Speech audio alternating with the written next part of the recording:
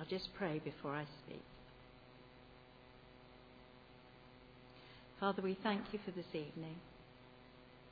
Thank you for this opportunity to look at your word.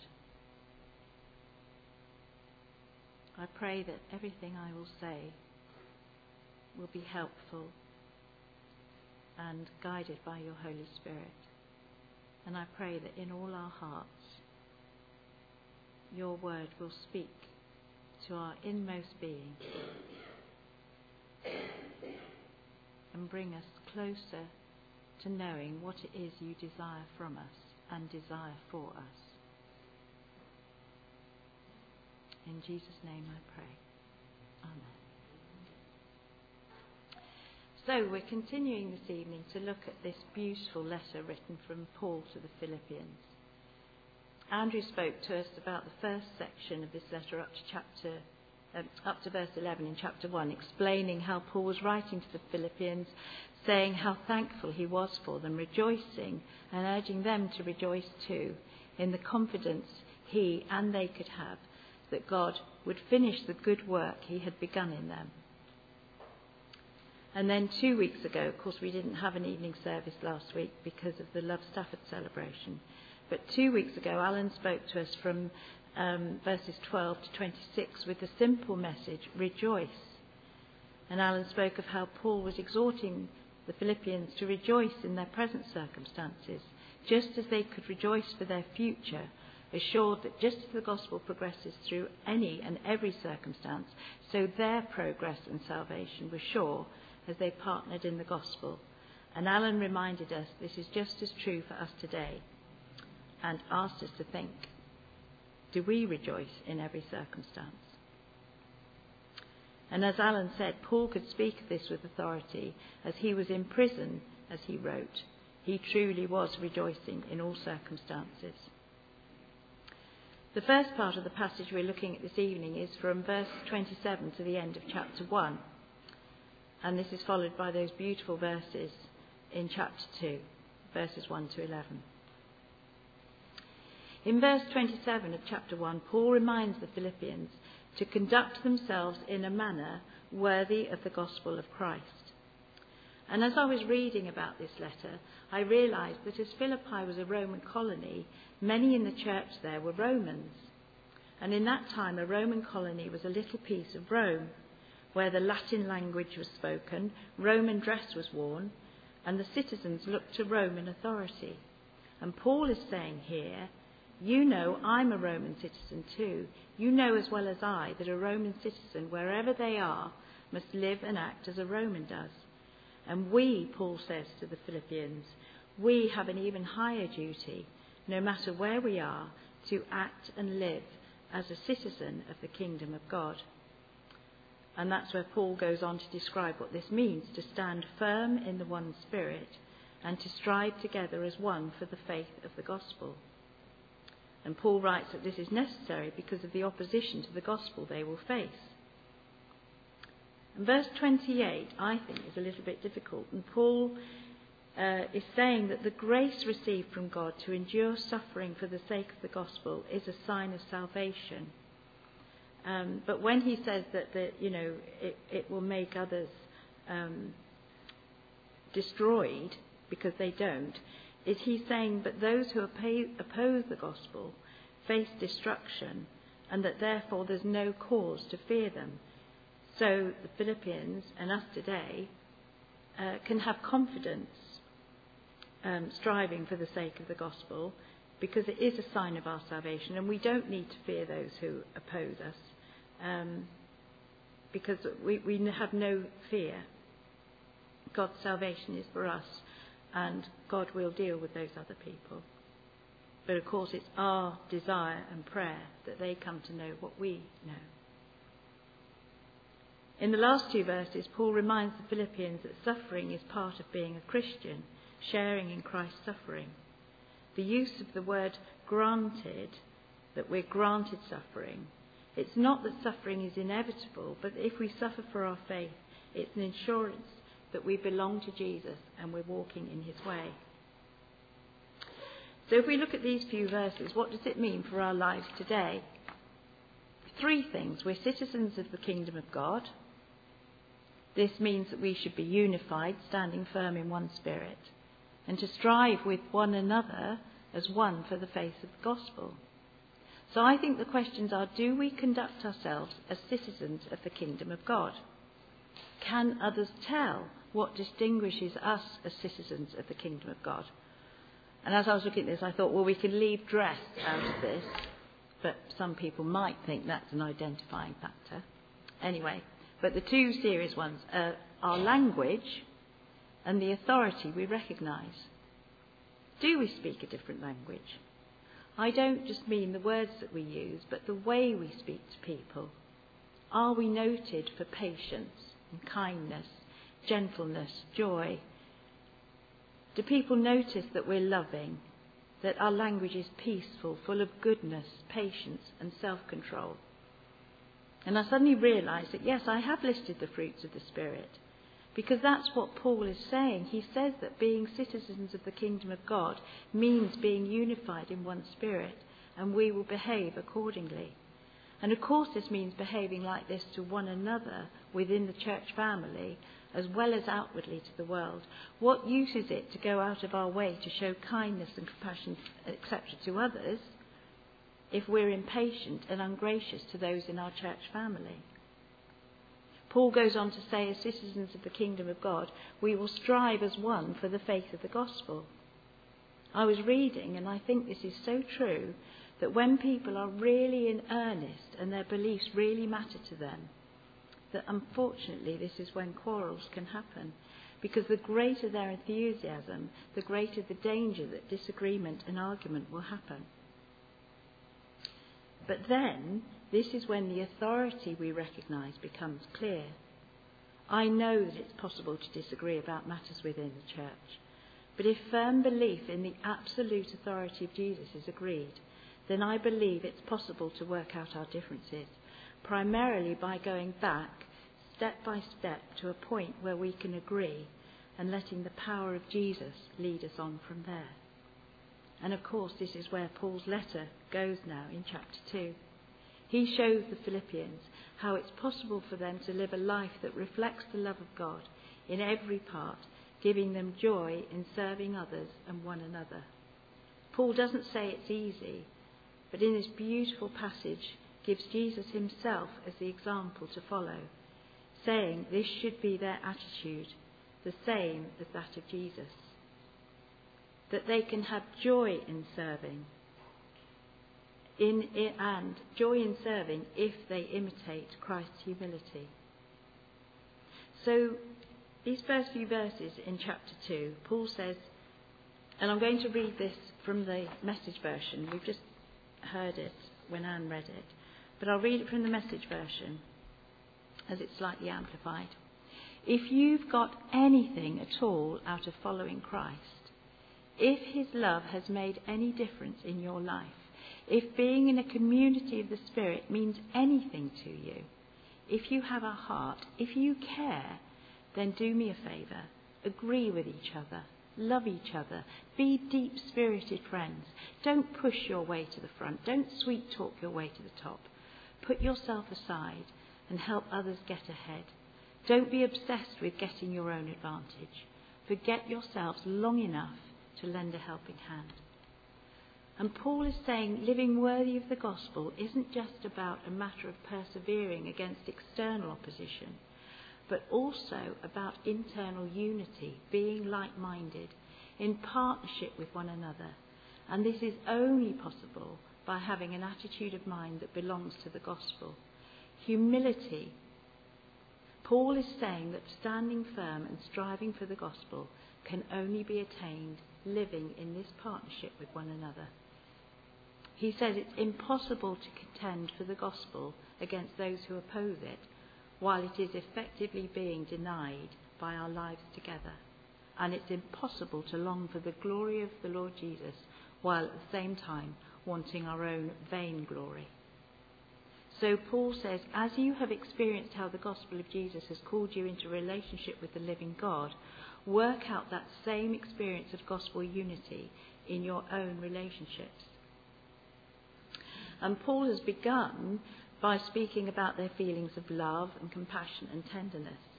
But he goes on to remind them it's not just those feelings, it's a determination to be alike in mind, and that will enable them to work to spread the gospel, like-minded in seeking God's kingdom, but thinking of each other first, thinking more of the needs, of others' needs than their own. And these are all things we know, but just imagine a community where that was 100% the case.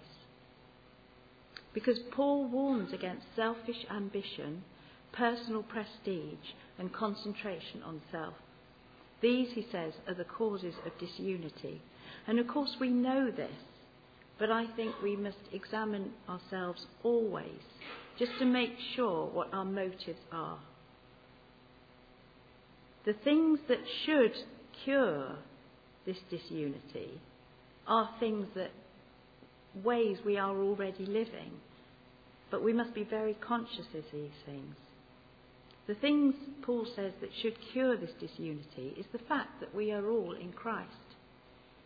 William Barclay puts it like this. I've read quite a lot of William Barclay about this because I liked what he said. No one can walk in disunity with others and in unity with Christ. If they have Christ as the companion of their way, then they are inevitably the companion of every wayfarer. And he goes on to say something which I've realised for some time. And I've actually come to this, I love it just occasionally when God shows you something for yourself that you come to realise by yourself, and then you find out that someone else has written about it. And this was wonderful for me. And I expect it is something we've all realised, but I still think it's amazing. That a person's relationships with others are no bad indication of their relationship with Jesus Christ. And I think that's something very much to think about. A person's relationship with others are no bad indication of their relationship with Jesus Christ. And the second thing that Paul says as a cure for the disunity is the power of Christian love. That's what should keep us unified. Because Christian love isn't a mere reaction of the heart as human love is. It is a victory of the will achieved with the help of Jesus Christ. And in this little book that I was reading, there was a quote from a book by a man called Richard Tatlock, and the book is called In My Father's House. And he writes this description: hell is the eternal condition of those who have made relationship with God and their fellows an impossibility through lives which have destroyed love. Heaven, on the other hand, is the eternal condition of those who have found real life in relationships through love with God and their fellows. So Christian love should keep us unified. It's not just a reaction of the heart as human love is. It is a victory of the will achieved with the help of Jesus Christ. And then the fact that we share in the Holy Spirit should keep us from disunity. William Barclay says it's the Holy Spirit that binds us to God and to each other.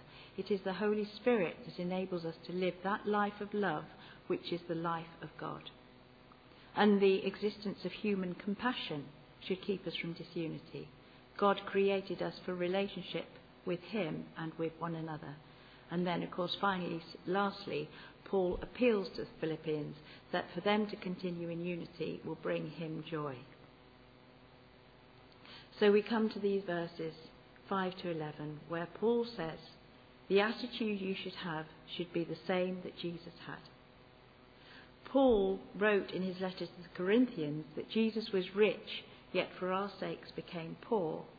And here he illustrates this in this lovely passage in such a great and moving way. He's pleading with the Philippians to lay aside their disagreements, to live in harmony, to get rid of all personal ambition and pride, and to have in their hearts that humble, selfless desire to serve, which was the essence of the life of Christ. Also, of course, to Paul, thought and action were always bound together. How he thought was how he lived.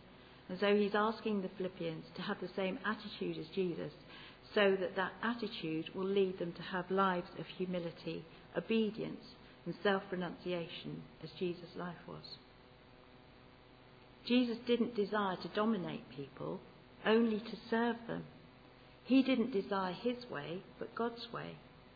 He didn't want to exalt himself, but to renounce all his glory for the sake of humankind.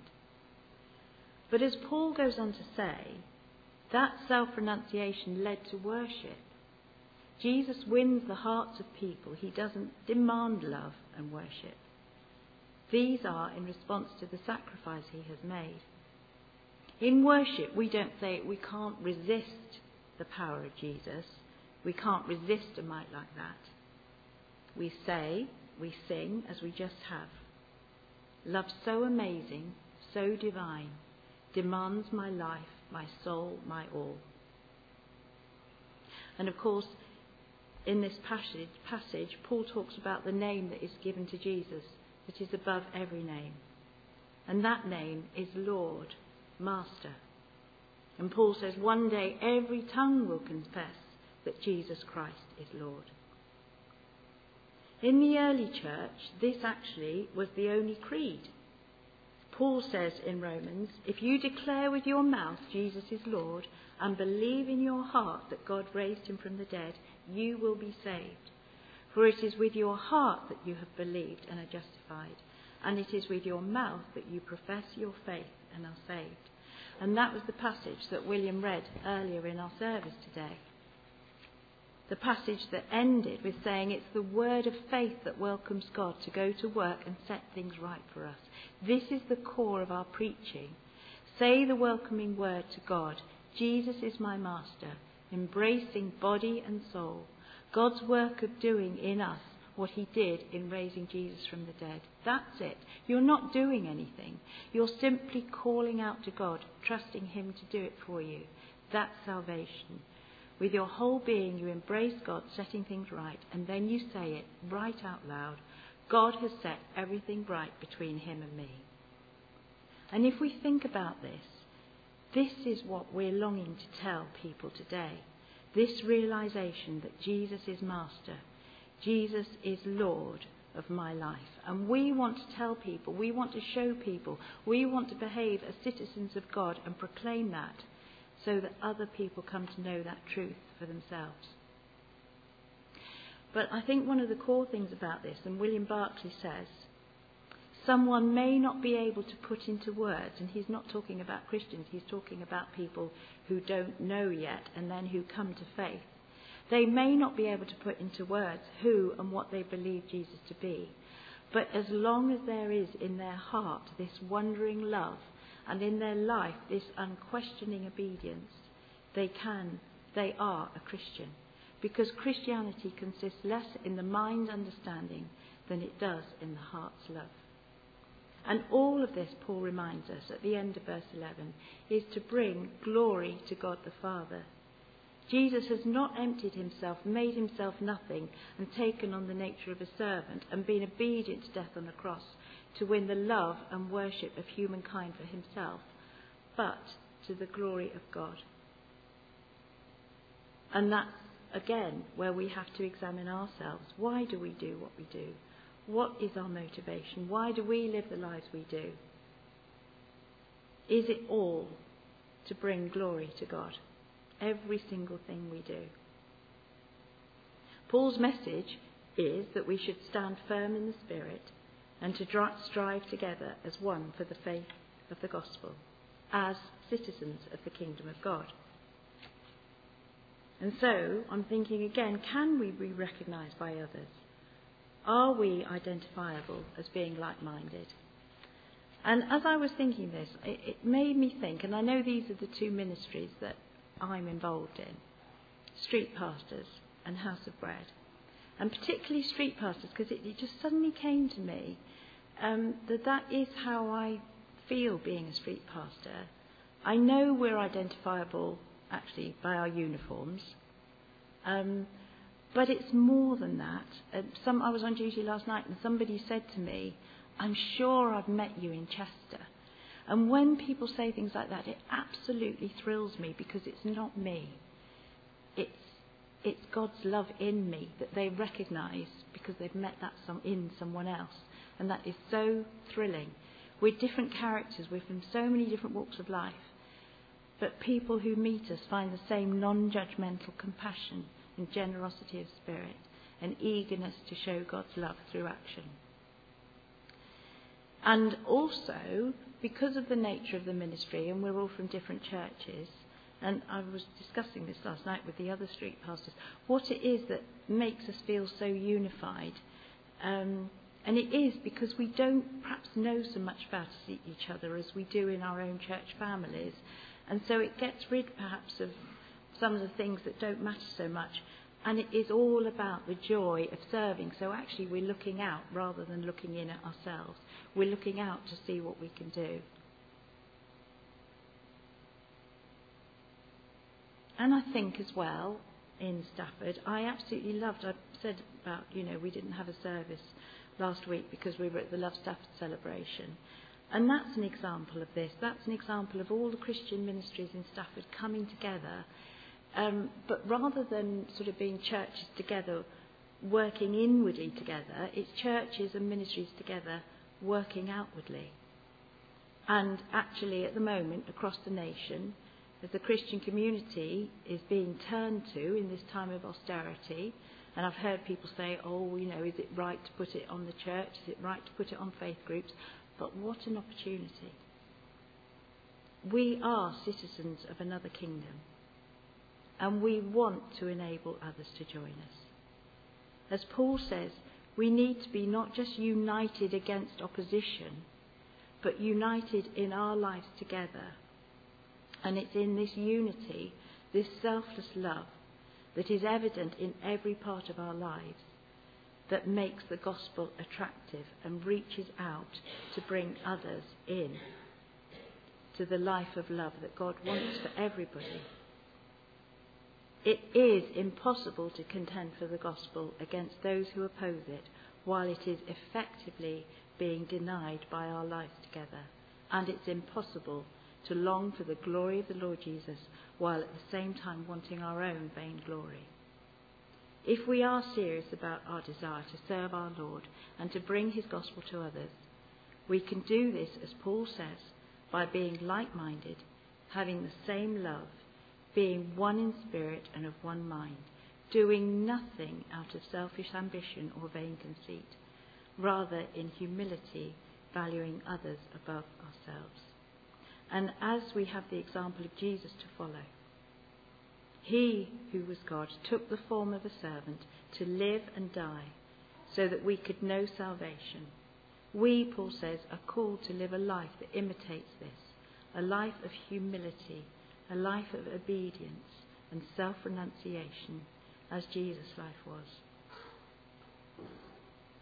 And so let's pray that with the help of the Holy Spirit, we are able to do this more and more, to serve each other, to bring the knowledge of God's love to others, and to do this not for any other reason, but to bring glory to God our Father in thankfulness and in praise.